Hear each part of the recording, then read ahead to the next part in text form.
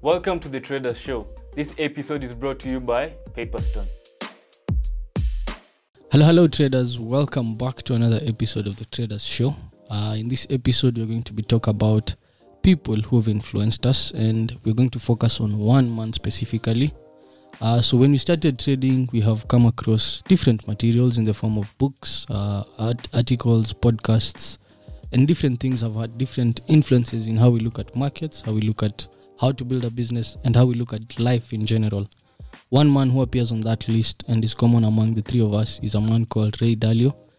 So Ray Dalio has authored the book Principles, started Bridgewater some time back.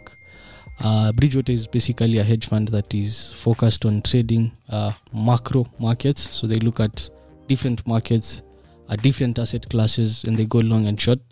So we're going to talk about the different things he's done. We're going to give you a brief summary. We believe there are a lot of gems in this 600-700 page book, and many of you may not get a chance to read the book, or even if you read the book, maybe you didn't view things in the same way we viewed things. So what you're basically going to do today is you're going to have a solid discussion on what this man has been able to accomplish and what we can learn from him, because at least one of his principles is the general life arc, and the general life arc is life can be divided into three phases. The first phase, you're dependent on people. You're young, basically you're going to school, you're dependent on your parents to shape you. The second phase is where basically most of us are currently, where you're transitioning from depending on someone and you're now becoming an adult. So you're learning to depend on yourself. You're starting a career, maybe you'll start a family, and people will slowly now transition to depending on you. So that's the second phase of life, where even your parents can turn to rely on you. Say the first phase is you are depending on people. Yeah, the second phase is now you're transitioning to an adult, and people will come and depend on you as you transition to an adult. And the third phase is now where you have gone through the second phase. The third phase is where now you're basically passing along what you've learned in your life journey if you've been successful. And so he's in the third phase. He's doing a very, very amazing job, that's what I'd say, of passing along what he's learned and what is valuable for young people who are interested in pursuing markets, pursuing business, pursuing life in a different light.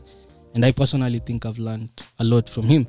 So today we're going to talk about his story. I'll give my colleagues a chance to introduce themselves, tell you guys how their week has been, and then we'll just directly jump into the topics, the different things that this man has been able to accomplish. We can divide the podcast into three main sections. I think the first section will be before he started Bridgewater, how he learned about markets. The second section would be how he started Bridgewater and what he has learned building the company and how the company is structured. And the third section can be alongside Bridgewater and what he has done. I think we can talk about his philosophies on how markets work, how he views markets, what he thinks is important if you're going to be a trader and an investor for the long term. And then the third phase is we can pass along some of the principles which have generally impacted us and how we look at things. So I think that's how the podcast will be structured. But before we start, let me allow my colleagues to introduce themselves. Hey, what's up, guys? So welcome to the podcast today. As Ken said, we'll talk about Raymond Dalio, better known, but he's known as Ray Dalio. And Ray Dalio has really influenced us. For those who do not know him, he has the biggest hedge fund in the world, known as Bridgewater Associates. Where is it? America, where? Connecticut. And if you know, most hedge funds are normally maybe in the heart, New York side and all. Wall Street. But he decided to take his all the way to Connecticut. And we'll talk about him. We'll talk about how he came to do all those decisions, how he trades, how he thinks, his principles, because we're basically talking about his book that Ken has introduced. It's a very thick book, but it's very, very informative. And if you're in this world out here, for us, we've relied mainly on books to know how things work, how markets work, how trading works. We've never really gone through the traditional way of going to school, the economist way. And normally Ray Dalio also talks about the same, how he is really a practitioner, not really an economist. And that's a big difference. Economists know different things, but they don't know what to do when it's time to execute. But Ray Dalio really emphasizes that he's a practitioner and how he approaches the market. Okay, so we'll talk about him. It's very interesting, very good story.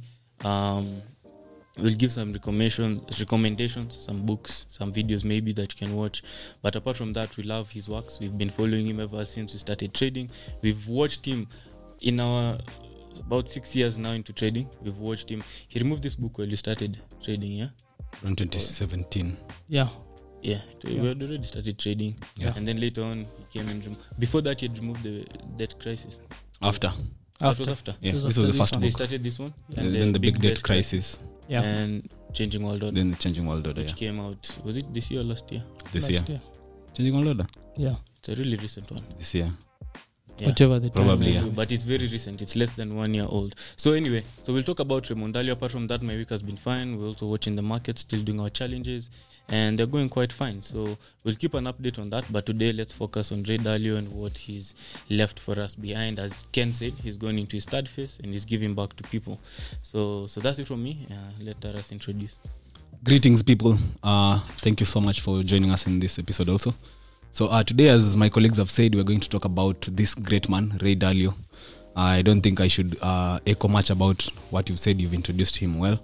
So for me personally, I really, really like the works of Ray Dalio because he has helped me shape two parts of my life, both trading and business. So at Financial Hub, basically we do both. We're in business and we're also traders. So trading is a business. Then we also have another business whereby we now try to teach people about trading. So he's really, really shaped much about how I look at business, the challenges you face when doing business, how to come out of challenges when you are facing them. Basically, the plan you can use to come out of challenges, failing well, so much. So this guy has really, really shaped much of how I look into business and also trading. So those two aspects are really, really important. I think my life mostly revolves around those two things, business and trading. So I think he's really is one of the people who have shaped much of how I look into business and also how I look into my trading. So the story will be much about him, his how he started trading, his failures, his successes, what we've learned from him, his books. He's authored about 3 books now, I think. As Caleb has said, the Big Debt Crisis, Principles, and now the Changing World Order. So 3 very, very important books. You guys should also maybe get what is in the books, maybe purchase the book, or you can find it online maybe, because he also, I think, gives the ebook for free. He also gives all his ebooks are for free, so you can access them. So Principles is for free ebook. Yeah. Changing World Order is for free ebook. As long just the physical book is the one which is being sold. Yeah. So you can access his materials. He's a very, very great man. He has a lot of documentaries on him. So I think we will pass along what we've learned from him, and how we are putting it into practice. Much of his failures also, because he started trading back in the days 70s. So he's a seasoned trader. Been in the markets when the markets were up, down. I mean, he's faced all the most of the, not all, but most of the market cycles. So he's been in a boom market, he's been in a bust market, and I think he's made money. He lost money, I think, in the first boom market. Then he made money, a lot of money in the bust. So we'll also talk about how he made money, his principles. Basically, he's just a great man, and I think that is what we will dive deep into the podcast. So ensure you watch this through the end so that you can learn much. It will basically be a summary. So we'll summarize what we know about Ray Dalio and Bridgewaters, the hedge fund.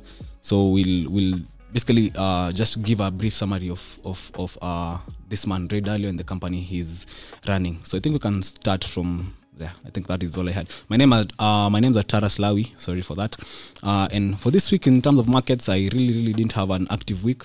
So I had anticipated about 2 trades at the beginning of the week, but they both slipped away from me. So I didn't get a chance to catch them well. So this week I was a bit flat on the markets. So just watching markets, an interesting week. Also, we saw the Feds raised rates by 75 basis points. So that was also a very, very impactful event for this week. So that also they released GDP on Thursday, I think. So they also released GDP on Thursday.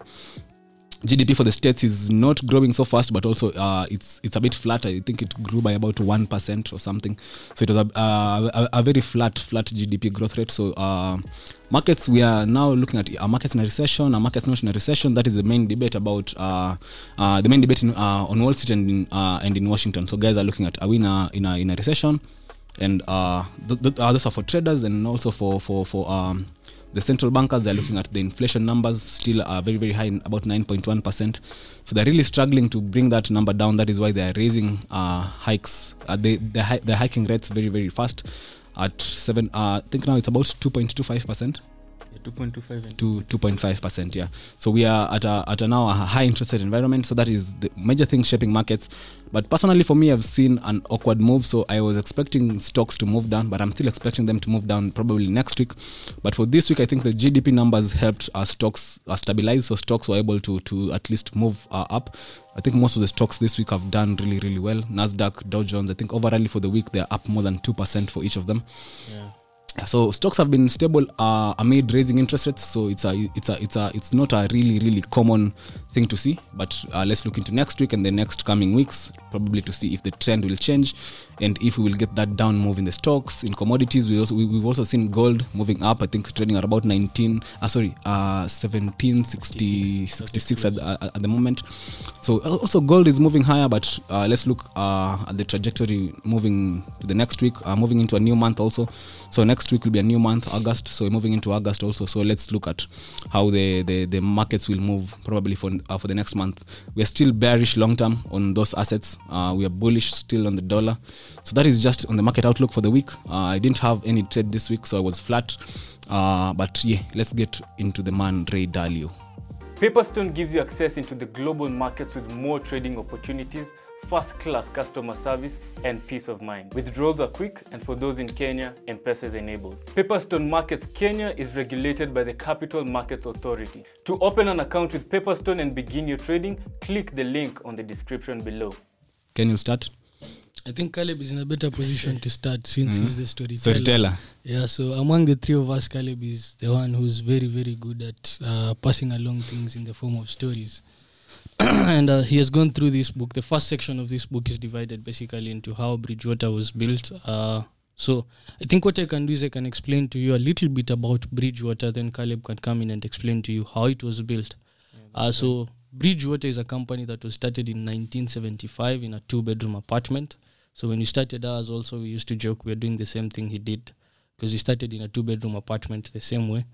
He started it with a few of his colleagues, and he grew the company very, very well from 1975. He started, by the way, by sharing his research on the market. So he was not basically managing money in a 2-bedroom apartment. No, what he was doing was he was trading his own personal funds, but he would share with people his perspective on what markets were doing or what the economy was doing and what it meant moving forward. So, for example, he'd say maybe we're in a period of high interest rates and we also have high inflation, so there most likely we are going into a period of stagflation. And in a period of stagflation, this is what I think different assets will be doing. But this is how I think a portfolio should be structured. So he started by sharing his observations like that. He used to call them daily observations of the market, and he'd send them out. And after doing this for quite some time, the World Bank approached him with $5 million as starting capital for him to start trading. And he took the account and started managing the account very, very well. So he started the money management side of it with $5 million from the World Bank. I think the World Bank was the first client he had, at least from the story we've read. And so from that time, he started just trading well, and he would make money. Then came to a period in 1982 where he went bust. So by going bust, I mean he lost everything. He lost every single penny that he had. So he had a view again of markets that the American government had lent out so much money to the Mexican government and other emerging countries. And so he thought that these countries will not be able to foot the bills. And he expected that since that would happen, the American economy would tank and we would go into a recession and stocks will sell off. And these things, he shared them, and it was a very controversial view at the time. People expected him to be wrong, and he was right. So things started getting right, but he was wrong on one thing. He was right on what the economy would do, but he was very, very wrong on what the stock market would do. Why? Because he expected when the economy would go to a recession, stocks would sell off. Instead, when the economy started going to a recession, the governments came in with a lot of money and devaluing of the dollar, and that resulted in a very, very strong stock market. So from 1982, we had a very, very strong bull market, and he lost everything because he was tied to his ego. He didn't cut his positions, and that is when he learned the value of dealing with what you don't know. So the first line of this book is, whatever success I've had has come from me learning how to deal with what I don't know rather than what I know. So he says that for him, that was the most painful, but it shaped his career in a very different way. And from that time, he's approached things in a very, very different way. And I think that was one of the moments where his principles came to light and he formed a very, very different view of how the world works and what needs to be done for you to succeed, especially as an investor whose sole job is to bet against what the majority of the people think is right. So Bridgewater now has been in existence since then, so 1975 all the way to 2020. They have different funds. So they have the Pure Alpha Fund, they have the All Weather Fund. He's a great believer in diversification as this holy grail to investing. So he believes you should diversify across assets, across countries, and across strategies, maybe even. That's what one thing I've personally observed from how he looks at markets. He's a big believer in looking at historically what the market has done and trying as much as possible to learn from historical experiences. According to the man, there are no new things under the sun. Everything that we're looking at has happened before, only that it didn't happen in our lifetime, so we may think of it as new. But really, if you just pay attention, if you go back historically and try to examine, then you'll find that some of these things have happened. His second book, which is The Changing World Order, is basically a compilation of 500 years of research. Second or third? Third. Big Data is the book. second. Okay, yeah, he's that book. Yeah, because he has the big debt crisis.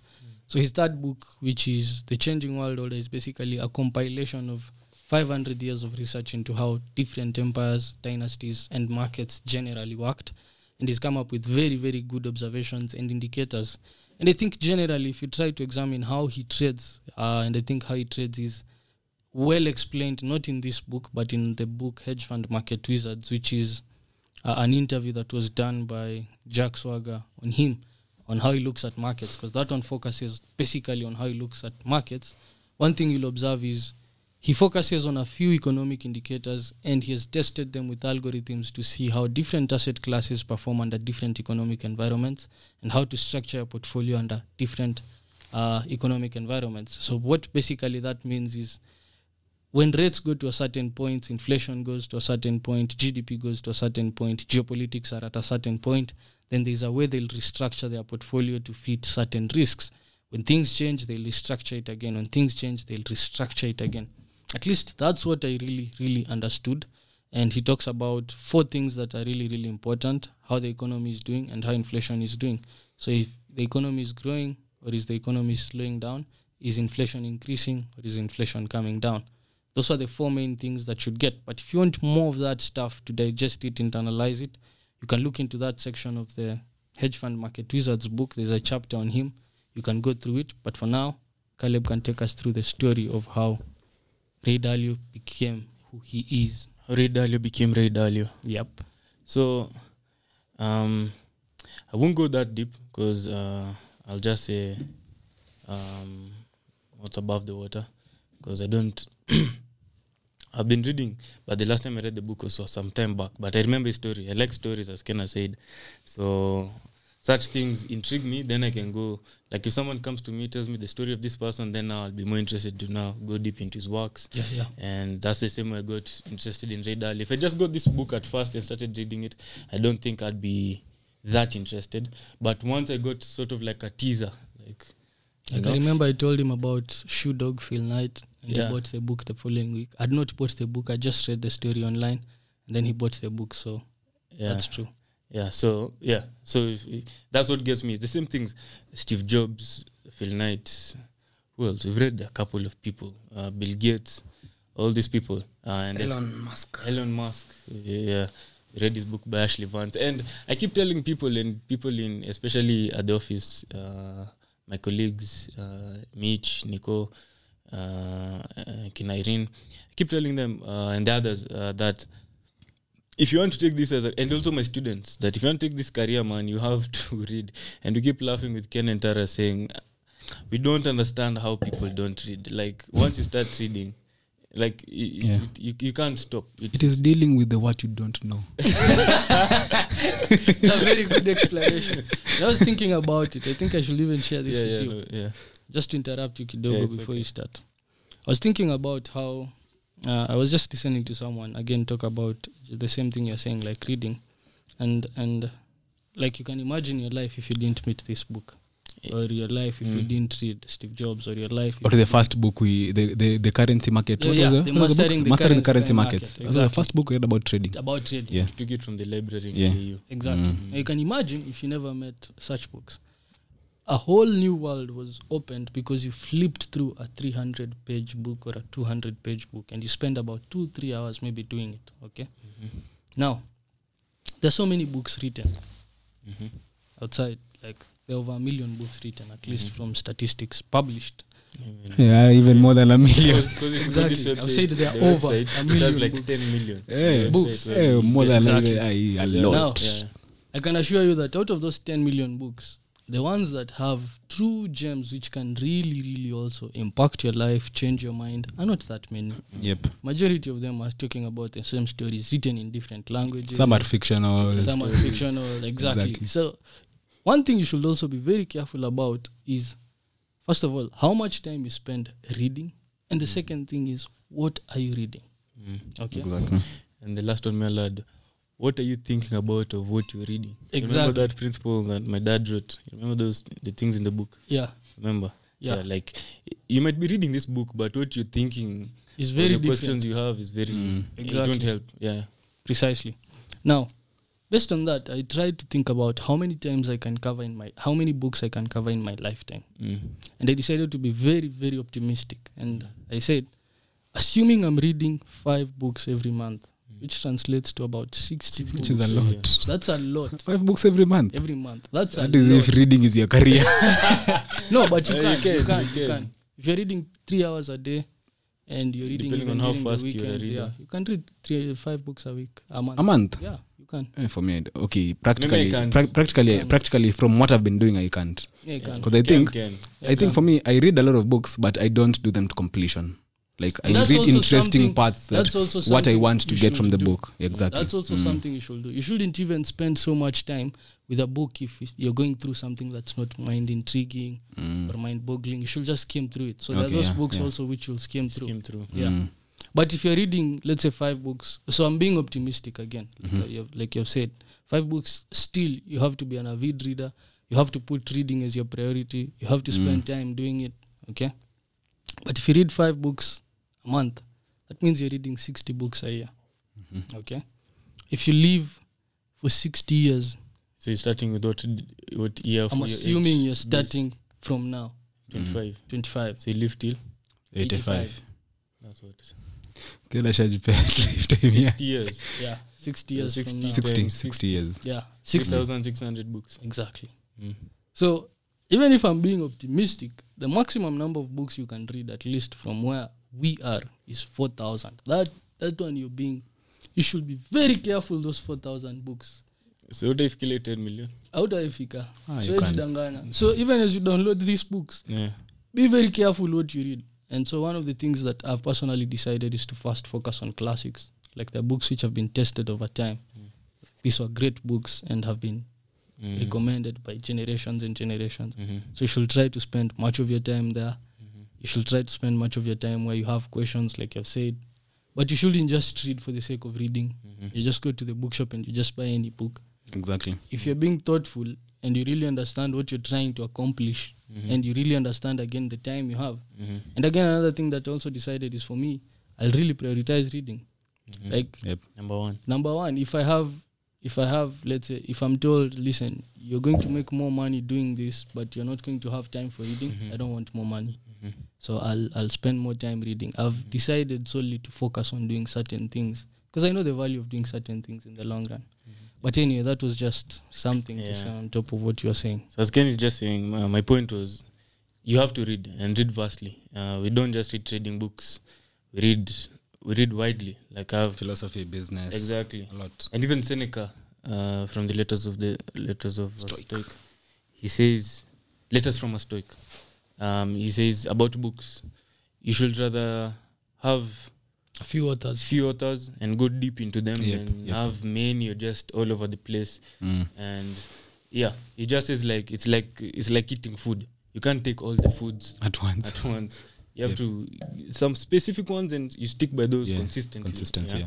So, Let them be digested. yes, because now you'll come and see we've read the works of Robert Greene. I'll come to Ray Dalio. Robert Greene, you go deep into them. So there's Mastery, Art of Seduction. 48 Laws of Power.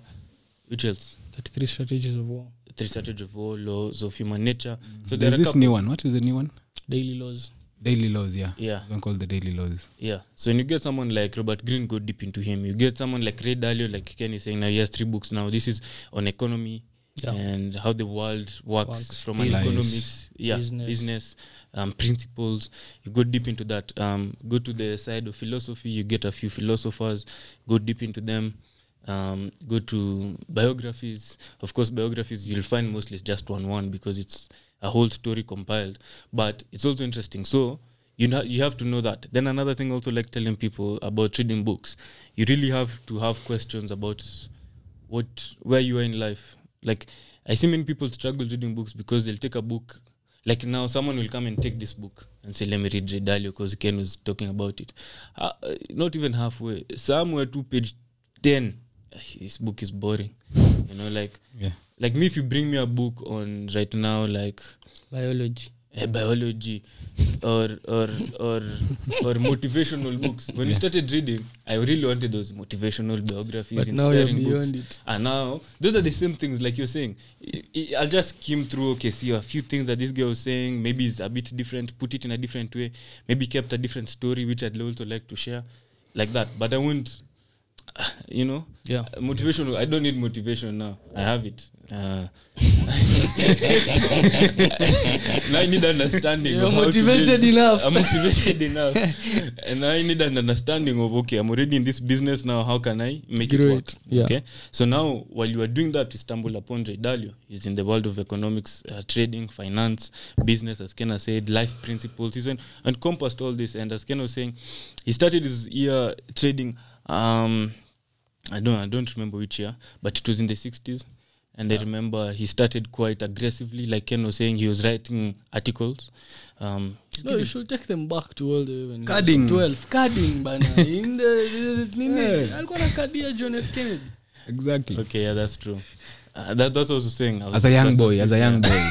Yeah, we can change. Because this guy started trading at 12. Yeah, Yeah, it's yeah. 12. Yeah. Ray Dalio. Yeah, at 12. Yeah, because true. Started at Because he was carding, and for those people who don't know what carding is the golfers. Yeah, so Yeah. carrying those bags for those people, those rich men who are playing golf, you Exactly. carry for them those bags. Eh? Yeah, so he's carrying, he's following them and just listening from afar. These guys are talking about financing. The way to become wealthy and become rich is through investing. You're talking about the stock market. Stock market, yeah. Yeah, How it stock was market. hot. Yeah. At that time, people were making money from stocks, Crazy. and that golf club was a private club.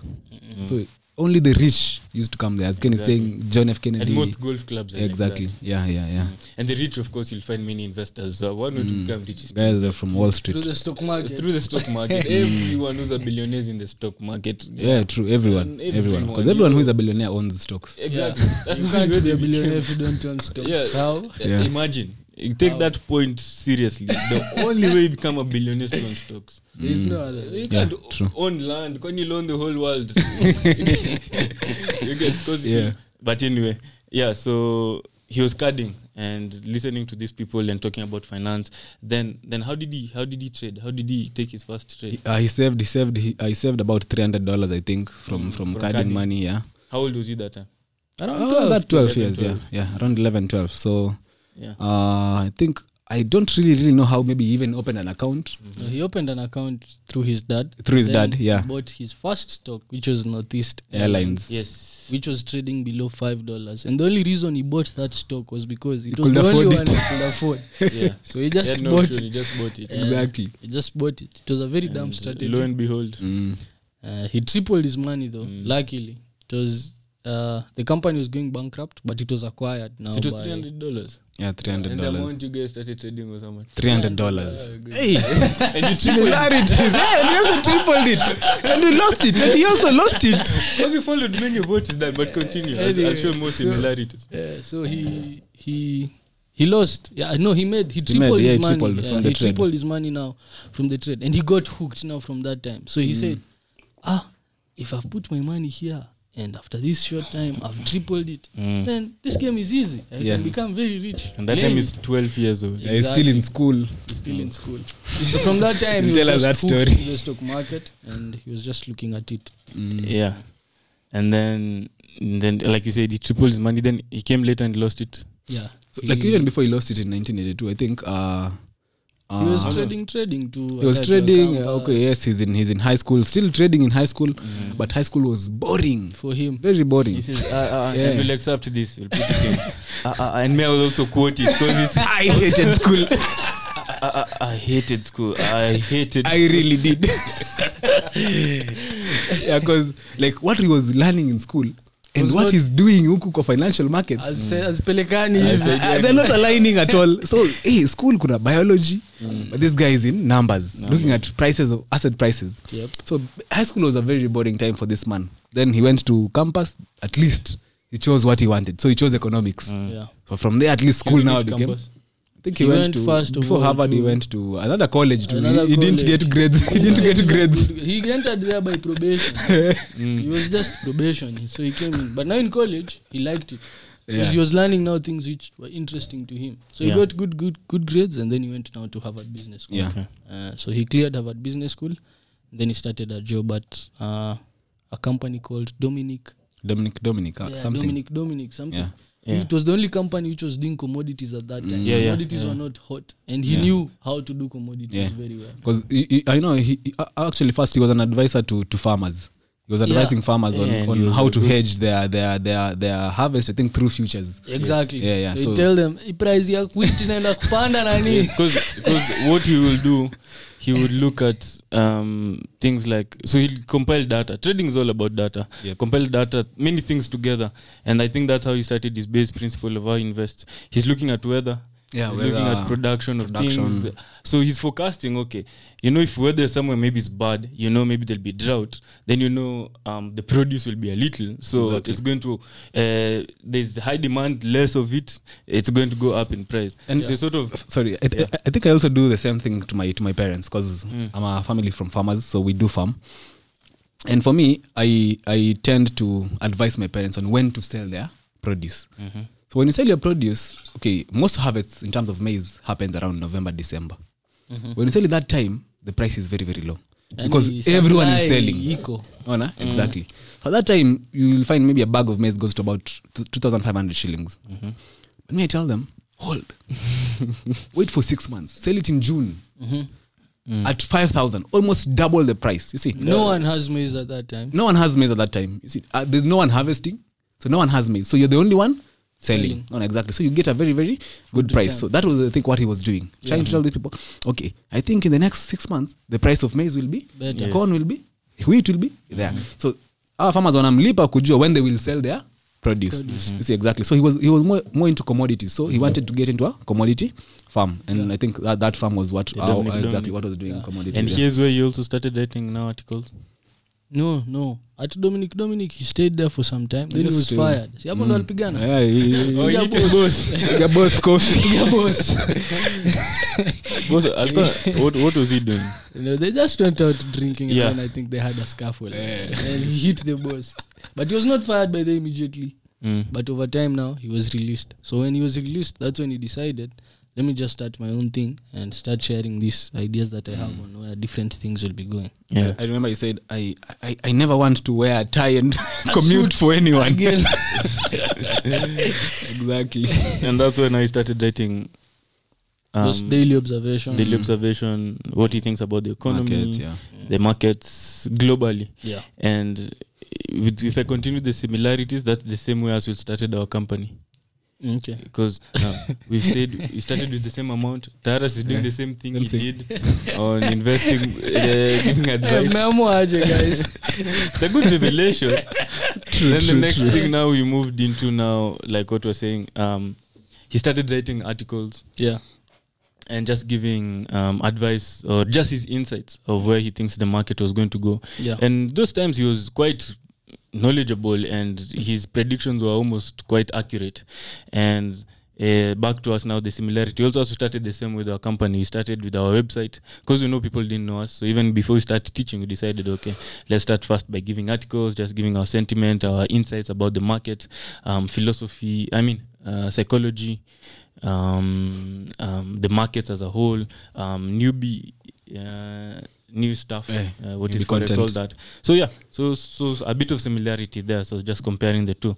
So that's where Ray Dalio started, and then I think from there, I'm trying to piece together also the story. Yeah, it's long since I read it. You continue. What happened from there?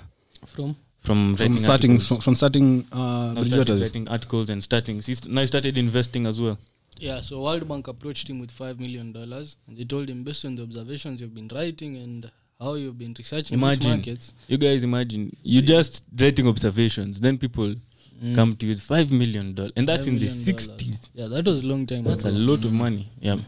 So with $5 million, and they told him, listen, manage for us this account. It was basically an account he was given to manage. So he started now structuring the portfolios for them. He tell them, okay, now we need to rotate from this to this. Now the risk is high here, so we need to change it from here to here.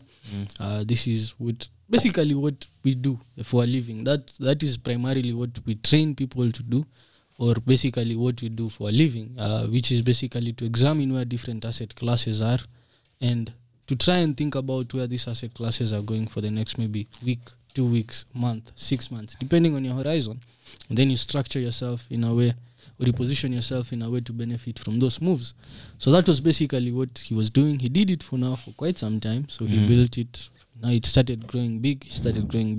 Until he got to that point now where he'd be consulted. He'd even share his observations. Now started getting read by people all over Wall Street. Traders, economists. And he's a very controversial man. Exactly. I think that is the reason why he still is. Yeah. He still is controversial. Yeah. So he will share his opinions. And then he slowly but surely started gathering up momentum, capital, and he started now growing. But then the big collapse came in 1982.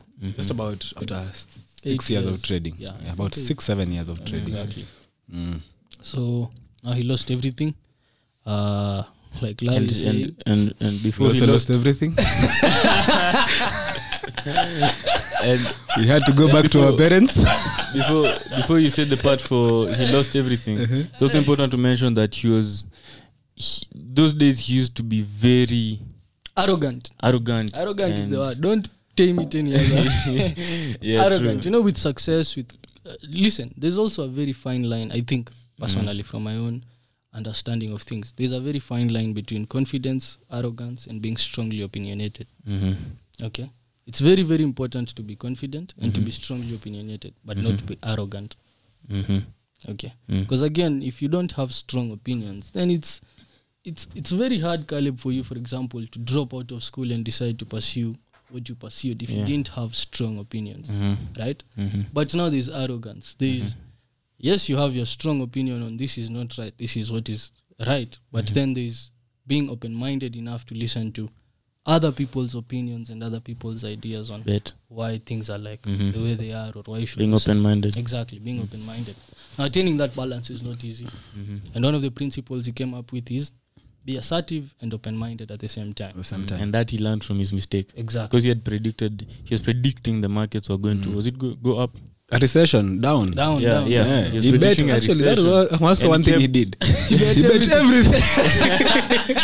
His opinion. And went in front, there's a video, we'll put it also here. Public. There's a video that he says I know how I markets work. in front of people, very sure, and he kept all his money Markets in will that. go down. Lo and behold, the opposite happened. The market really rallied for a very long time. Long time. Yeah. That was the beginning of the bull market. Exactly. in Beginning. fact. That was the beginning. Yeah? That Yeah. was when it started. It's like selling the COVID momentum. Uze hapo 18k alafu that was the beginning Of the bull market. of A you great bull- bleeding now for the next 2 years. But Exactly. anyway, yeah, so like you're saying, he lost money now. And then, like Larry was saying, he had to think of whether he'll wear a suit and tie and then work for other people again. Other people, yeah. So he was thinking, should I get a job? Can I do this He first again? went and borrowed money from his dad. He had to Yeah, borrow he had money to from borrow his money. dad. And what to really keep his pained him family. is he had to fire everyone. Yeah. Yeah, So yeah. Bridge- that's Bridgewater's, I think, Bridgewater from remained 8 back to employees one. went to 1. Yeah, he was alone. He was back the only to- one. And he's not an So these are employee, good he's the stories founder. we also learn from these people, such that you're having a good ride, then all of a sudden back you're alone, you decide not to give up, you're still pushing, And then you're you done come with the back. dream and the vision, then you make a comeback. Similar thing happened to guys like Steve Jobs, by the way. Yeah, if you true. look into their stories. Phil Knight. Phil Knight. These guys were pushed to the corner. Before go great CIC, unapushiwa ile. Yep. And it's good to know these stories because they'll help you. You'll come to know you're not the only one who's gone through this. Yep, yeah. So, But anyway, so he decided he has to start all over again, but now he has to approach things in a different way. And that is now when this man became the one who he is. Ray Dalio became Ray Dalio. I think He really from that changed. time. He changed a lot. He really changed. His approach on risk changed. His approach, His approach on risk, markets. knowing, humility. He moved Exactly. from being extremely arrogant to being extremely humble. Extremely. Extremely. So not. And I think not- he's still that person. He's still very humble man. Exactly. He Very has humble never man. changed. I Yeah. think that experience will change kabisa. So just going into a brief, let's explain a bit. Lawe, I think you can do that. You can explain a bit about how, first of all, the Bridgewater culture is like. If you're going to work into Bridgewater, what can you expect in that culture? Okay, so this book basically is a summary of his years, from how he started failing, learning from failures, and there's that thing he calls the five step process. Yeah, Yeah. exactly. So for him, it's basically in life the only way to progress is through reflecting on your Mistakes. failures. Exactly. Failures, yeah. So reflect on your failures and your mistakes, then you can progress from that. So there's no progress without failure. Yeah. That is how he thinks, and that is what he tries first of all to pass through his employees. In that, failing is not a bad thing. You can fail well, and I That think is he a puts it. principle. Yeah, a principle. Fail well. Struggle. Well, you see, exactly. When you fail well, what does failing well mean? Failing well basically means you're open to failing, you are accepting it, and you want to learn from it. Exactly. And that is what in human nature we do the opposite. We are so attached. Human nature has not taught us to fail. Life as a general has not taught us to fail. The system. The system has not taught us to fail. And now this guy comes and says, "Fail well." You see, and it's an oxymoron. It's changing your mindset. Exactly. So, and it's a very difficult thing. So, first of all, at Bridgewater, I think that is one of the main principles at Bridgewater's. So, look at your failures positively. So, okay, yes, you fail. Yes, you have a bad trade. You have a bad week. You have a bad month. Take it positively. You see, a lot of traders, they don't like facing their failures. Not traders only. Exactly, everyone. Exactly. But it showcases in trading. You know, in trading, the good thing about our failure is in trading there is no willful blindness. Yeah, exactly. Your failure is in black and white. Black and white. It shows. If you lost money, you lost. Hakuna Painting. middle ground. No. But for other professions, you can have like a filter, which is You hide around that. you hide something. around that filter. You know, I failed, but so Exactly. you hide around it. In Because trading, there's also none. Dalio says, like, he gives an example. If you follow his Instagram, which you guys can go and follow, Ray Dalio, he gives wisdom insights every day. Breaks down the principles, I think, Yeah. into And sometimes some smaller videos. principles. So there was one I watched. He was talking about how in life people like to hide from the truth. For example, you're Denial. in denial. Let's say you're sick. Maybe you have cancer or even AIDS. HIV.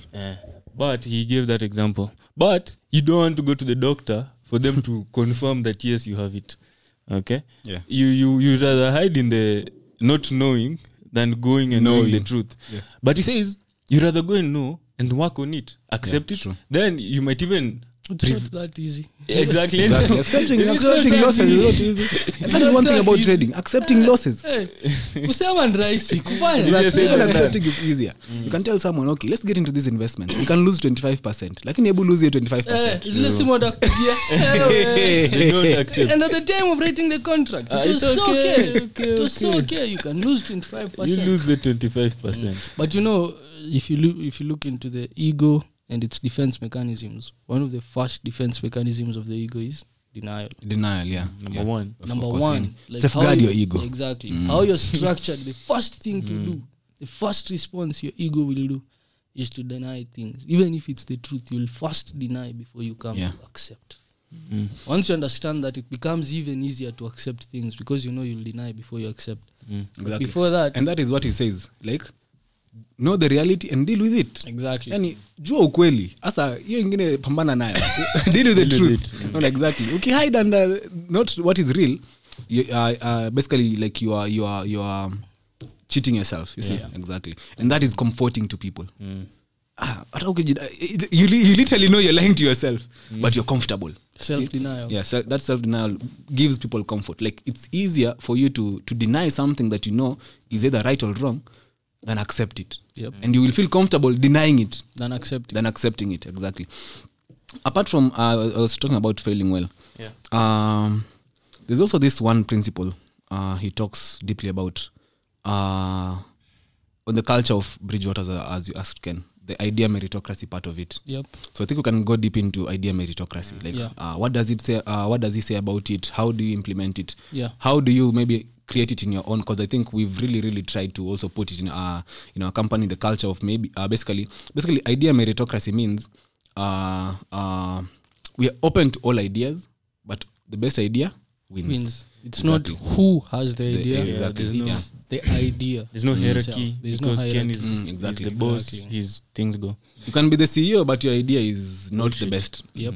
The janitor has the best idea. And you have to go with the janitor's idea. Exactly.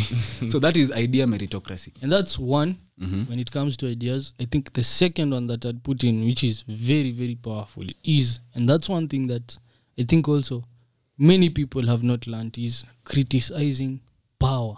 Exactly. Okay. So at Bridgewater, if we're in a meeting, everyone has something called a dot plot. Is it called a dot plot or something? Yeah, that plot, yeah. Dot plot of collector. I don't remember. But what basically that means is every time the meeting is going on, you're given a chance to rate how people, for example, are prepared for the meeting, how people are handling the meeting, how people are contributing to the meeting. So for example, if we come to a meeting and I think Caleb did not prepare for this meeting, is not engaged, and he's not doing the right thing, then despite him being, let's say, at the top of the organization, I'm right there saying, Caleb, you came into this meeting not well prepared. You didn't conduct yourself in the best way possible, and part of the reason why things didn't flow as well as they should is because you didn't do this and this and this. And this is how it's affecting the company. Exactly. In most companies, the intern ananga hata kitu ya kuambia boss. Kwanza Kenya yetu. Hii Kenya, ni ngumu hizo vitu. Yani kupasiwa along. So you can imagine now, like us, we're structuring our organization to have such a culture whereby anyone's ideas, whether you came in today or 3 weeks ago or 3 months ago, whether you've been with us Or you started. even or us who we started, still someone can come in and criticize me, and it gives a very, very good explanation of something called thoughtful Disagreements, yeah. Thoughtful disagreements. Exactly. So thoughtful disagreement, if you think about those two statements, what basically it means is at some point we'll disagree, but please, can it be in a thoughtful manner? Can all of us put our ego aside and focus on finding the truth? Exactly. If we can both do that, then we can have a thoughtful disagreement. Disagreement. And those are the 3 things he says. To have an idea meritocracy, 3 things. Put your honest thoughts on the table, have thoughtful disagreement, abide by agreed upon ways of getting past the disagreement. disagreement. Exactly. Yeah. So again, there's also some things which I think also people need to understand for meritocracy. Meritocracy comes from the idea of merit. Again, still, if you're a new trader and you're starting to trade, let's say, and you have an idea on how the portfolio maybe should be structured, we will listen to you and you'll give us reasons. But let's say if Lawi is the risk manager and has over 15 years of trading experience and risk management of the portfolio, if he differs with you when your idea is just coming out, then you should be willing enough to listen to him because he has more merit. He has spent more time doing it, so he has more qualification to teach you. And one of the principles again he has is realize whether this is a conversation between peer to peer or student to peer. Yeah, exactly. Yeah, he really said that Realize well. whether. And he says, if you are the student, be humble enough to listen. Learn from the other person. Exactly. And mse mngine, if you're the teacher, don't feel like you're the god. Be also humble yourself to treat this other person the right thing. The right thing. Exactly. So he has that principle where you have to realize when you're having this conversation, because he says there are three kinds of conversations. There is above to below, there is below to above, and then there is across. Peer to peer. Yeah. Exactly. So like us, when we talk, this is peer-to-peer conversation. Because I don't assume I know as much than Caleb or as Lawi, because we've been going through the same thing, the same age, same experiences. So this is a peer-to-peer conversation. But you could have someone who's been trading, let's say, for 20 years, like Michael, let's say. And if you're talking to him, even if you've... And I think some of those things also come from human nature. In that, when you're talking to Michael, our nature basically is for us also to tame ourselves and listen. Exactly. Also, you'll want to listen. Because I've also met people who've started trading an year or two ago, and when they come to me, they listen. They don't come in with the idea, I know everything. They come in and they say, okay, I've seen some of the things you're doing and I'm willing to listen. But also now you need to realize that as much as, let's say I've done this for long, there's some ideas which you can have and I need to be able to listen to them. So you need to be humble enough for you to at least accept some of these things that are being thrown to you by the people who are below you. So I think that is one of the most important principles for Bridgewater. But I think for me, the personal lesson that I'd say I picked up from him is the one of the most important things he has is realize that the ideas in your head could be wrong. Very wrong. Utterly wrong. Yeah. Wrong. Realize that. Just have that fear. He calls it a healthy fear. Realize that the ideas you have in your head, maybe the ways of doing things that you think things should go, could be wrong. And be humble enough to allow other people to criticize you and to show you other better ways. Yeah, he says that's the greatest tragedy you can have in life. Exactly. Having the wrong ideas in your head and you're living with them. Paperstone is an award-winning online global forex and CFD broker. It offers unparalleled service, exceptional pricing, and quick execution speed.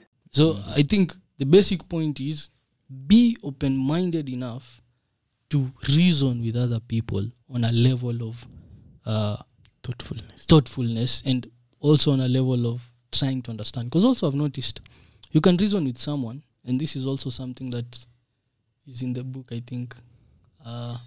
Is this book by Stephen Covey. It's called The 7 Habits of Highly Effective People.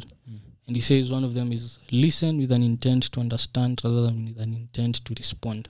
I think if you listen with an intent to understand, that's very, very different from listening with an intent. Umaliza sa pia mimi nikushow.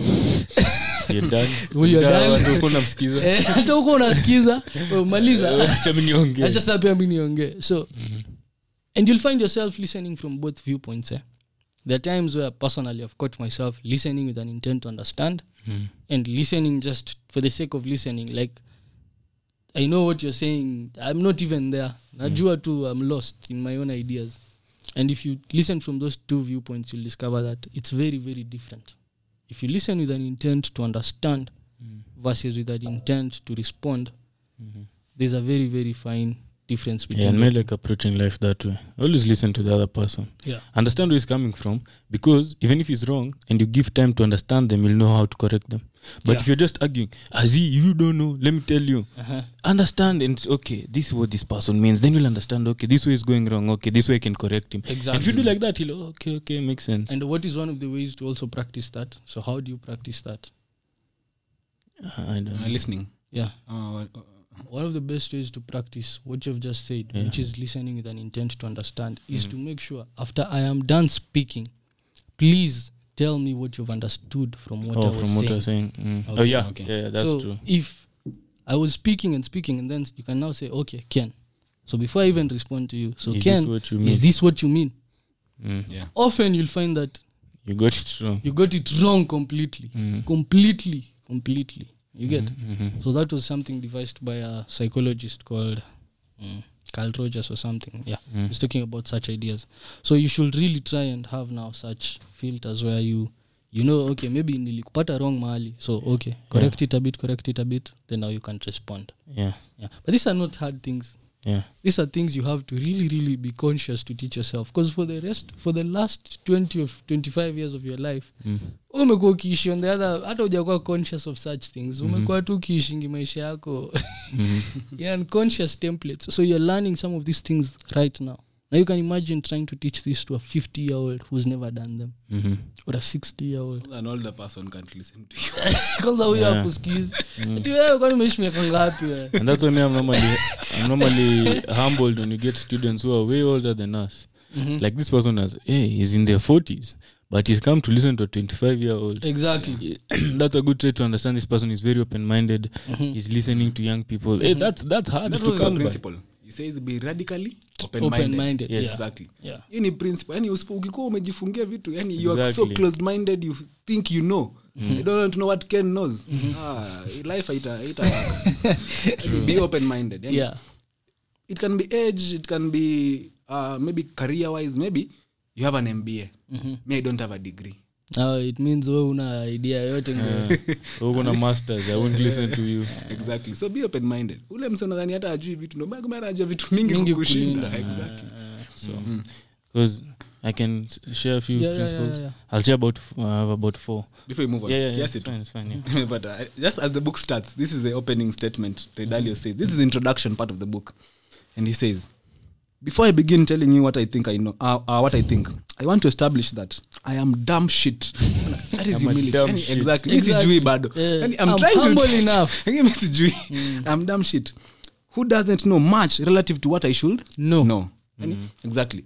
You know you should know much, but sasa saizi haujui that much. So you're open to learning. And that is what I think through the book he now goes and says, be radically open-minded.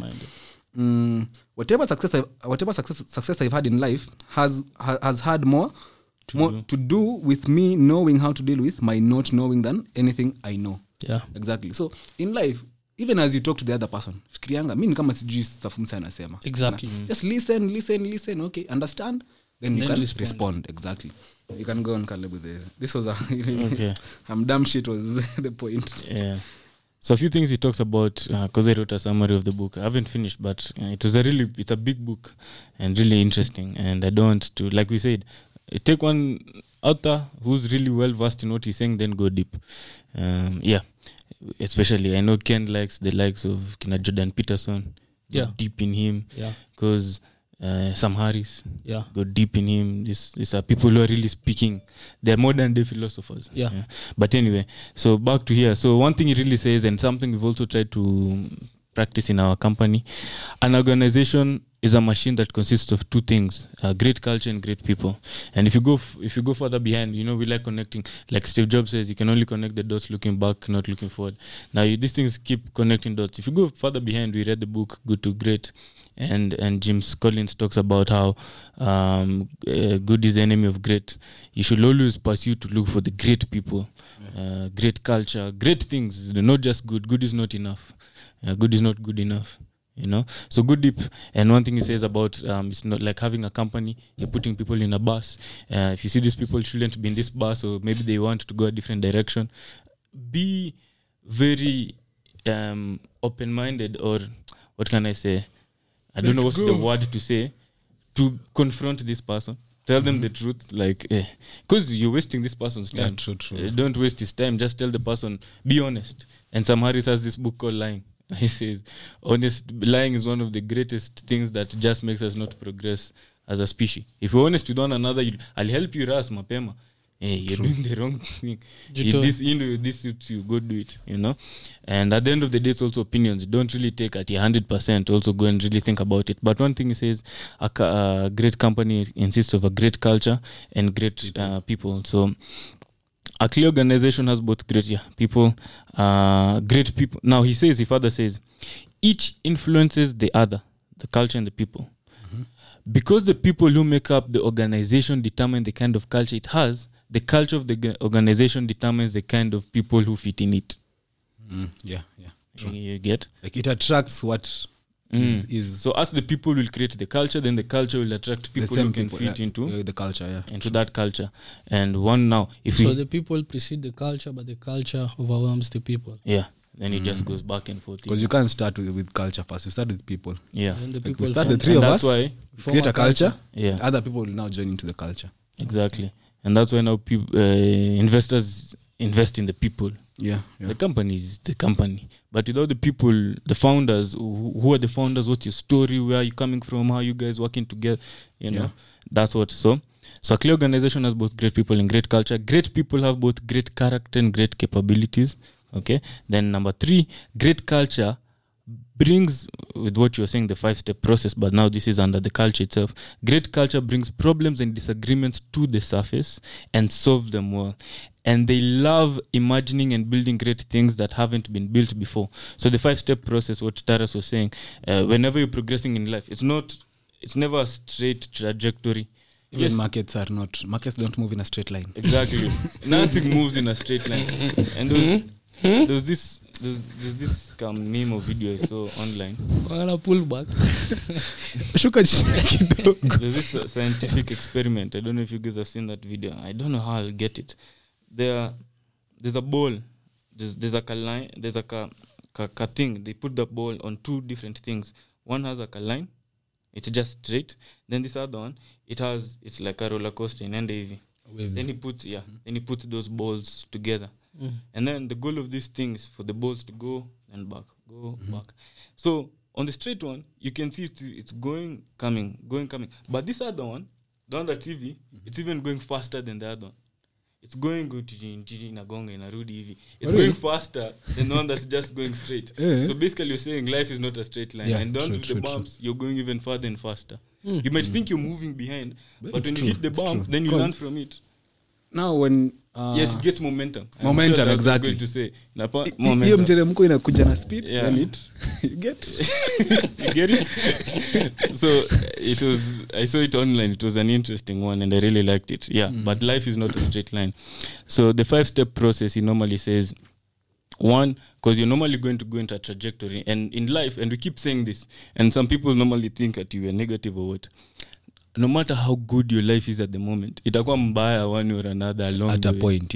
True. It's like Ken was saying up earlier, exactly. Struggle well. Because in life we have many struggles. Many. Can be financial.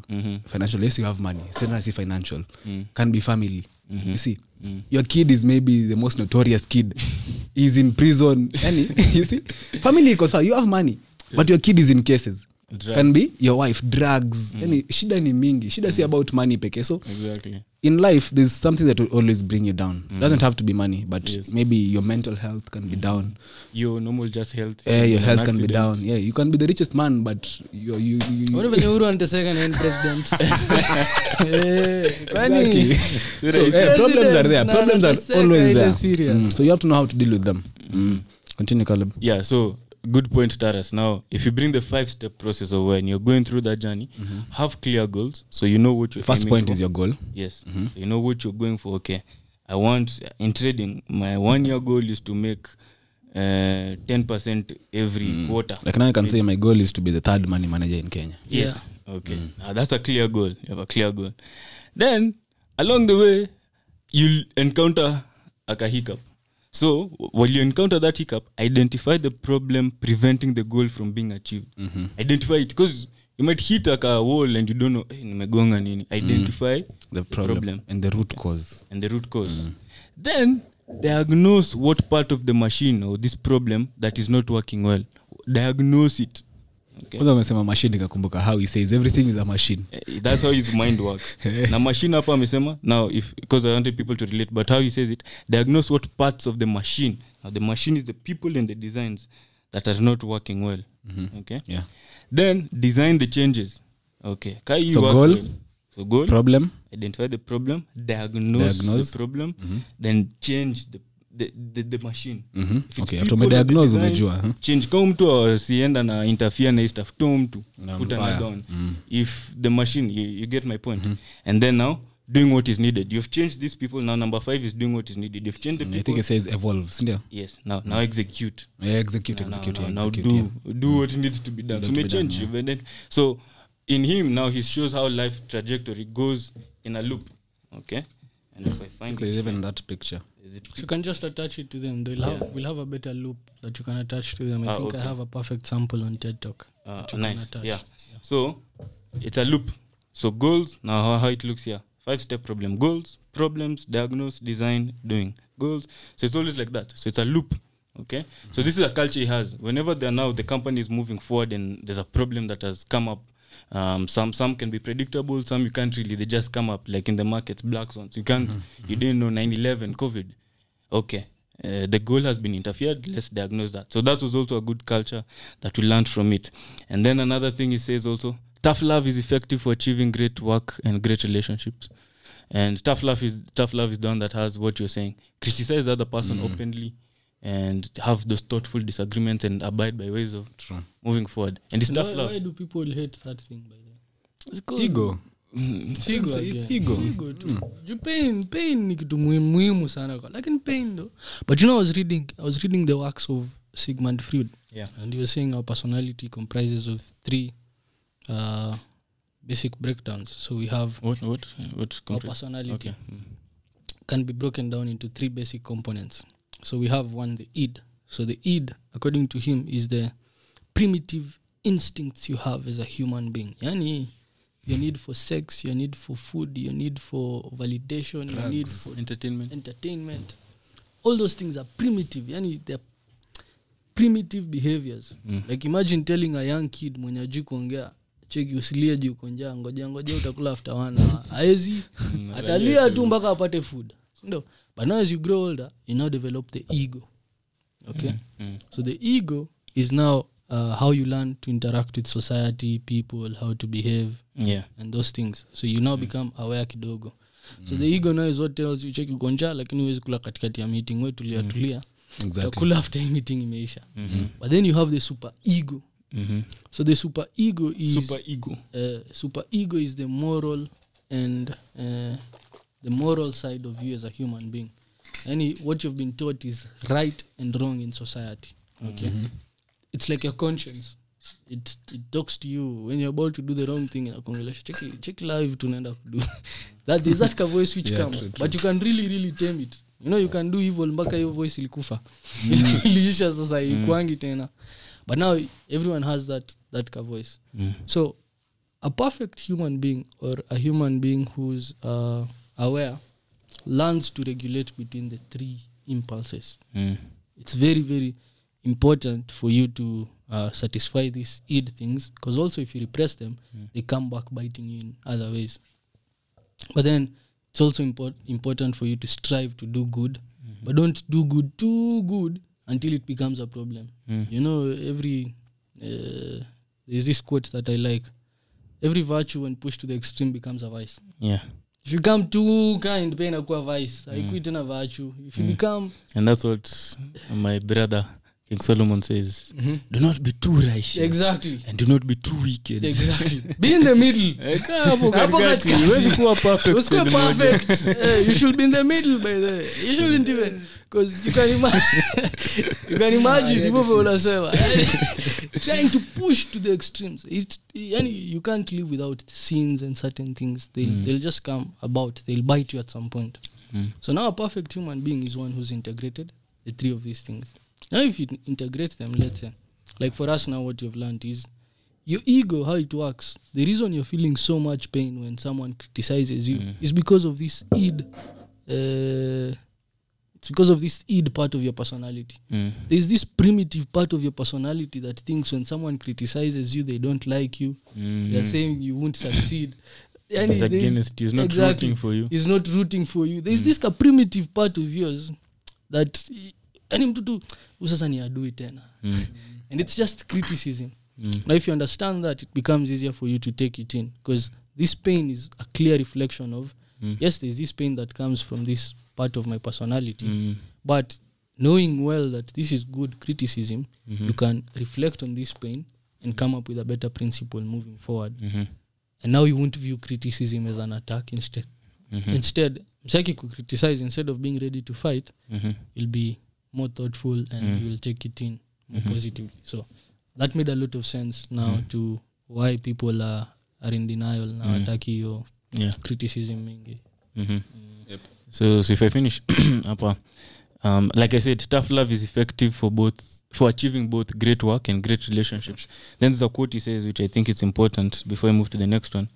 Numerous studies have shown that there is little to no correlation between one's happiness and the amount of money one accumulates. Yet, there's a strong correlation between one's happiness and the quantity of one's relationship. So it's more about the relationship than more about money. What is the yes. point there? Yeah. It's more about like the quality of relationship. It has a correlation with happiness. It can increase. Quality of relationships. Like if me and you we are in good relationship, my happiness happier than having money. Okay. Yes. Okay. Yeah. Okay. So on that tough love, achieving both great work and relationship. And Ugunkimaliza, now 3 more, he says, trust another culture, trust in radical truth and radical transparency. Yeah. Okay. So realize that you have nothing to fear from knowing the truth. Have integrity and demand it from others, etc. So those are also some cultures. Then another one, very important, cultivate meaningful work and meaningful relationships. Exactly. So relationships have to be genuine and not forced. So let nature takes its course. Susan's okay, I want to be his friend. Let me force this relationship. Benito up on my camera. Hey, this guy is cool, Ben. Let me be his friend. Those I've experienced those things. You know, the people you're saying maybe on online or somewhere, then you're saying, hey, I want to be this person's friend. Those things they might work, but they rarely work because you came with you had a goal in mind, and if that goal is not achieved in a very easy. And Seneca talks about that also. Yes, I think that's what has come to mind. Those people who want to be friends because of benefit. Because once the benefit is removed, they're no longer your friends. They're no longer your friend. So cultivate meaningful work and meaningful relationships and let it nurture naturally. Okay? And then last over here says also, create a culture in which it is okay to make mistakes and unacceptable not to learn from them. So basically says, create a culture where if people make mistakes, it's okay. It's normal. It's part of life. See, mistake, you're a waiter, amevunja glass, umfute. It's normal. It's make mistakes. But leo unafaa waambie waindi wa Kenya. Mnasikia nyinyi wase. Pantre. Mnafanyanga watu vibaya sana by the way.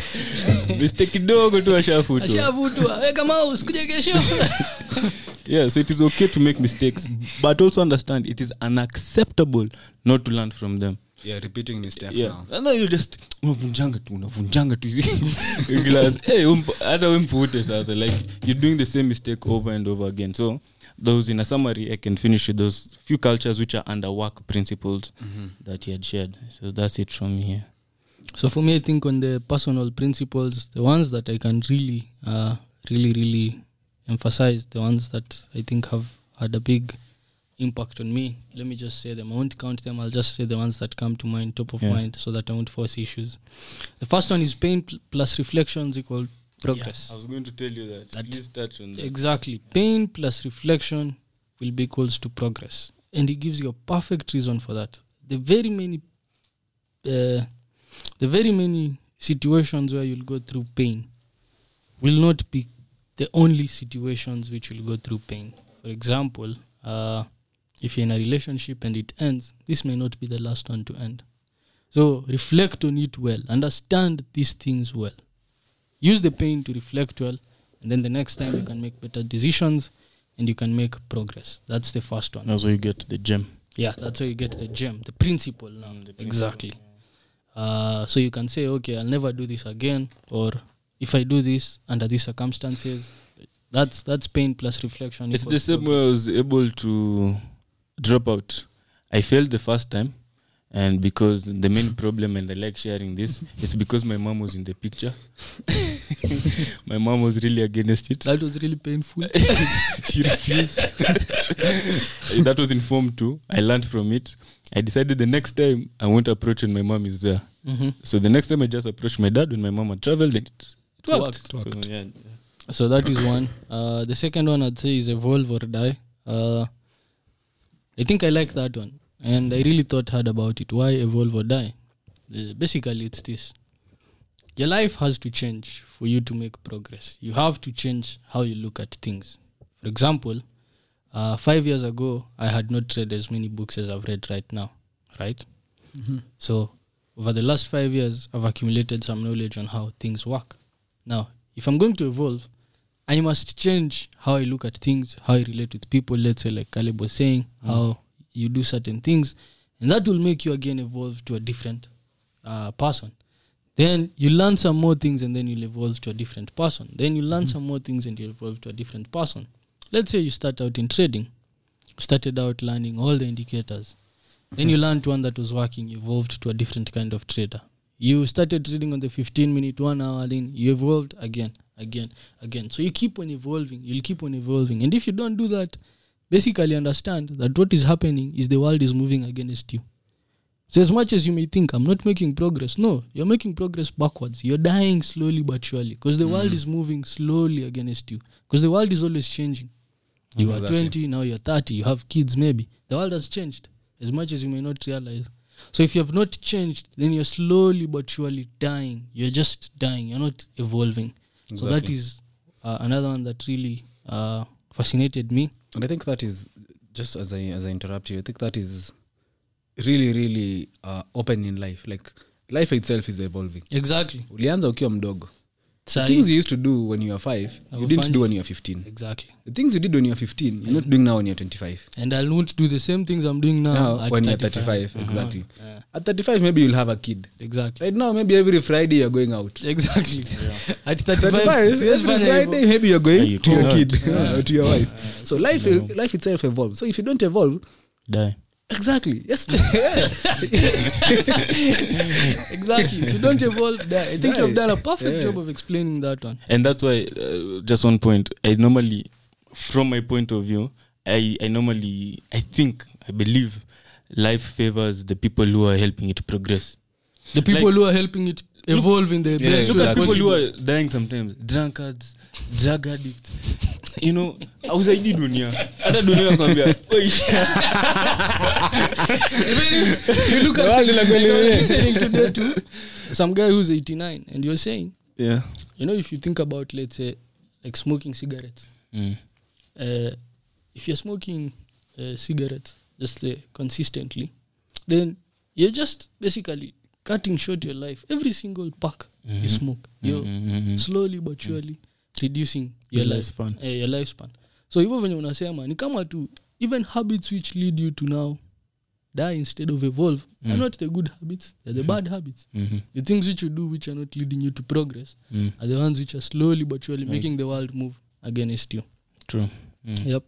So the third one I'd say is weigh the first order, second order and third order consequences of doing things. That's a very powerful one. A very, very powerful one. In that, the first order consequence of drinking is having a lot of fun. The second order consequence of drinking could be maybe you're creating an environment for cancer to develop in your body. Maybe. That's the second order consequence. It's not the first one. And the third one is you could develop cancer and die. True. Okay? You have to weigh all this. You have to weigh all that as you make a decision. The first order consequence, you have a trade that is ahead of you. You want to take 10% risk. The first order consequence is you'll take the trade, maybe you'll be in. Okay? But the second order consequence, maybe you'll have fear. You won't be able to manage the trade in the right way. The third order consequence is maybe even that trade won't work the way you expect, so you'll end up losing 10% of your account. You get? First order consequence, you want to have a good body. First order consequence is you have to go to the gym. But if you go to the gym, the first order consequence of going to the gym is pain. But the second order consequence after pain is having the body you want. And the funny thing with life is the first order and the second order consequences are always inversely correlated. In that, any time where the first order consequence is pain, the second order consequence is pleasure. But anywhere where the first order consequence is pleasure, the second order consequence is pain.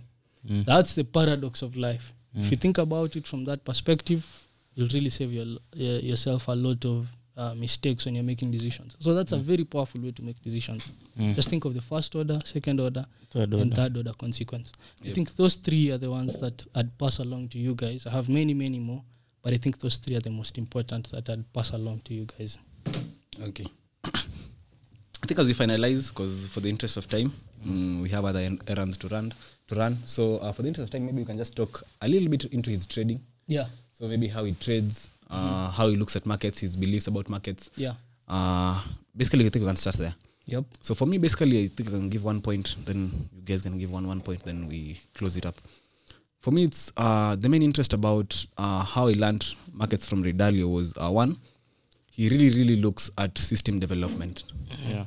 So before you even trade, and I think that is what he hadn't developed when he even lost money the first time. He hadn't really developed, because that is when now, after losing that money, he went to learn looking at history. Yeah. Because mbona niko wrong hivi. Then when he went to look at history, he realized, okay, these videos have been happening. I just didn't look at history. See, so for me, I think what I really picked from him is, as you try to become a trader, the first thing, the most important thing for you to do is, first of all, develop a system. Not a theory, not a story, not a book you read, a system. A way of looking exactly. at things. It starts with first of all, your philosophy about markets. 2, have you gathered data around that philosophy that you have?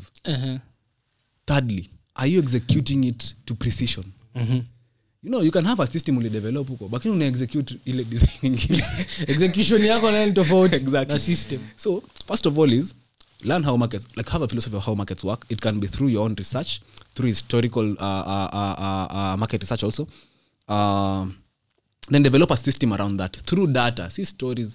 If you look at Ray Dalio, I think he develops much of his data, much of his system through actually computers. I think most of his systems are algo developed. Yeah. Like algos runs through 500 years of data. I don't think a human can run through 500 years of data.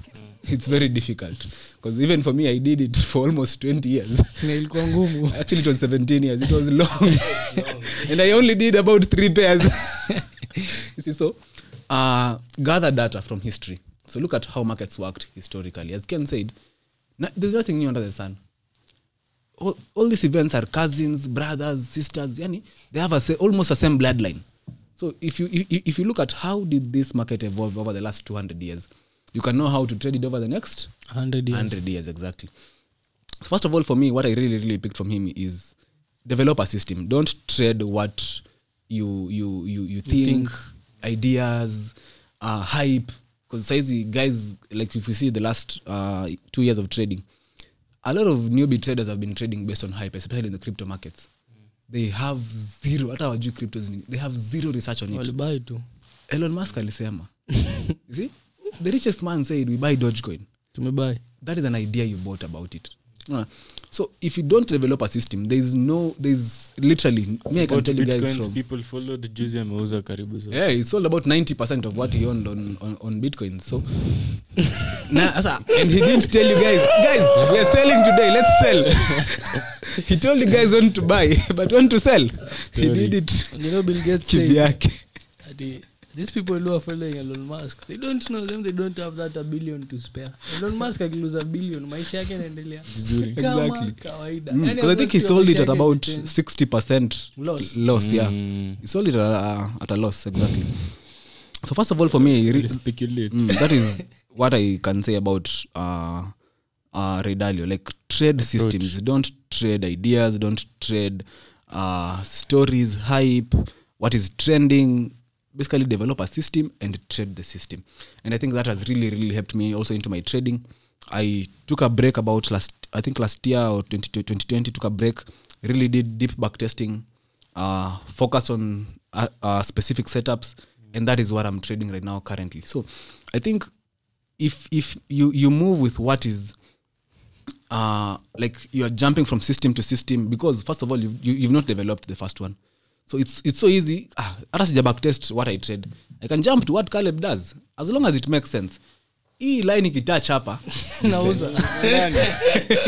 But one thing with that also that I think is also one reason why personally I also believe you can't make money in trading unless you have developed a philosophy and a system is you won't have the confidence to stick with the philosophy and the system when things are bad. Exactly. You won't have that confidence. The moment you lose 3 trades, utaanza tena magnets hapana. Acha sasa niingie huku tena kwa trend following. Nimeachana tena na contrarian trading. Kondo trend inaisha. Yatara sinaanza kwa exactly. And the moment I join the trend, market starts to pull back. It's like this market ukitesa ni kana kuangalia. Like markets actually I always think like that. Like markets ziko na binoculars. Ni kind of quote. Kama kuna hizi patterns of trading. When I stopped trading them, now I can see them. Like, I don't trade zina work. Let me go back. Exactly. So you need to have a system. So first of all, develop a system. Take time and data. But I also think I have a reason for that. I think when you're looking at markets from a lens where you have your positions already taken and you have your views on how a system should work, you're attached to it. But when you're looking at it and you're not trading, even when you're just looking at the pattern and you're not trading, it's very easy for you even to wait for a perfect setup. But ile time unajua unatafuta hii setup fulani hii yangu, you're so attached to it that hata before you form vizuri unataka tena kuanza kuingia, umeanza kufanya vitu zako nini. So that is what basically now makes you interfere with even your system. Unapata umeanza kuchukua trades where you shouldn't. That's why it takes time for people also to learn, I think, how to trade. Exactly. And I just finalize on my system part is as you formulate a system, there are I think core parts of a system. And from what I picked from him and what he did wrong, why he lost everything in 1982, 81, 82 was risk. So the risk in your system has to be well defined. You have to know what is your maximum portfolio dip. What is your maximum risk on a trade? What is your maximum exposure per week? What is your maximum exposure per month? And you need to follow these things religiously. Yani kama Mungu wako. Tulisema tukilose 4% mwezi ni hivyo. And I think that is one thing about also this man. After his first blowout, I think since he now started trading well, I think his last drawdown was about 5%. I think it was 202. Yeah, 5% annually, and that is after fees. So maybe he was even maybe up 1, then fees took him maybe to -4 or 5. Okay, COVID used downward. But he came back. He came back. Yeah, he didn't lose. That COVID shock. He had to close a loss of about 15% on the stocks he was owning, because actually markets dropped 38%. So if you're really holding stocks and you knew you had to cut it somewhere, that is one thing about risk, and that is something very very good, because most people wange cut your risk, wange hope itarudi. This is stocks in COVID. At least for him, he accepted. No, it was a no-brainer. We're down 15, cut it. No. So for me, one part of a system is really detail so much about risk. If you don't detail much about risk, there is a high risk that you will get to the risk of ruin. And still, even after learning so many things, developing a system, if you don't develop that risk part of the system well, doom is coming. You see? Exactly. And that is, for me, what I really learned from him. So risk, that aspect of actually risk-adjusted return is what actually came from him. Things about reducing risk without reducing return, such stuff. It was a very, I think there's also a video about that. He talks about, I think it's maybe diversification. Maybe you guys will talk about it. But there's that also, reducing risk without reducing return. So develop a system through data. So gather data. If you're trading a system, maybe 10, 20 years, 50 years, 100 years, depending on how much you want to go back into history. Then follow that system and trade it religiously. So don't waste time, almost a year developing a system and you can't execute it well. So for me, it's that point. Develop a system and try to execute it with perfection. I think that is one point from trading about Ray Dalio, because we really didn't have systems back in 2017, 18. We really, actually, I think COVID time is when COVID time is when we really spent much time into back testing and all that. So basically testing what you're trying to do. And if you look at him, he's done now the new book Changing World Order. He's done 500 years of market research. That is so much data. If I have 20 na niko confident nayo na trade size. Jamaa nako na 160 billion anatumia 500 years of data. So he knows, okay, at this time it's not good to invest in the US economy, let's invest in China. This time let's invest here. Data, my friend, trade data. Don't trade what you think. I don't trade markets, I trade data. Exactly. Another point about markets that you picked from principles or from Ray Dalio. You go, Mel, summarize. For me, I'd say diversification. Very important. Like Clay was saying, according to Ray Dalio, diversification is the holy grail of investing. In that, and he explains it in a very, very good way. For example, let me just give you a hypothetical example. If you have $100,000 today and you want to allocate it to assets, how most people would think is they'd say, okay, let me put in 30% in stocks, 30% in bonds, and then another 30% in something else. Now, what that would do in markets generally is it would affect markets. Why? Not it will affect markets, but you will not have reduced your risk. Why? Because stocks are generally riskier than bonds, and bonds are less risky than stocks. Okay, so the right way for you to diversify, first of all, is to look at asset classes as the risk components. In that, bonds are generally less riskier than stocks. Stocks are generally less riskier than cryptos, and cryptos, let's say, are generally less riskier than venture capital. Okay, so if you're going to allocate money into these 4 ventures, you're going to allocate capital. What do? You start by, first of all, putting 60% of your money into bonds. It's the less risky thing, so you put majority of your cash there. Then you can put, let's say, 5% into venture capital. You can put again 10% into cryptos, and then you can put 25% into stocks. That way, you have increased your chances of making a high return, and at the same time reduced your risk completely, because you're playing with very little money where it's risky, and you're playing with a lot of money where it's safe. So you've balanced out your return, and I think it's very, very important to understand. But again, risk revolves around assets in different economic environments. So you need also to spend some time studying different economic environments and how to position yourself. But I think that's not for today. For you to learn that's a whole process again you need to start. So it's quite different. But I think for me, that's one thing I'd say. Try as much as possible to diversify your risk, and especially as you get older. For now, you're young. For us, we are young. We can take risks, wild risks, in fact. But I think once you start getting to the age of 35, 40, once you start having kids and you're thinking, and how he got into this idea, by the way, just going back a bit kidogo, it was sometime early 2000, he was diagnosed with cancer. So he knew he had maybe some short time to live. So what he was thinking was, how can he structure his fund such that the kids of his kids will benefit from that money, and they'll benefit from that money since it's performing well in all economic environments. So he created something called the all-weather portfolio, all-weather fund, which is basically something that is designed to perform well under all economic environments and make money under all economic environments. So that's something you should think about, and think about heavily, deeply, and try to think of how you can structure something of the sort. But with that said, I think I'll stop there. Caleb will summarize. Yeah, I think what I can just say is work with the in terms of systems and all, work with the team and look at different strategies. I think that's how he comes up with those different weather funds and all. Yeah.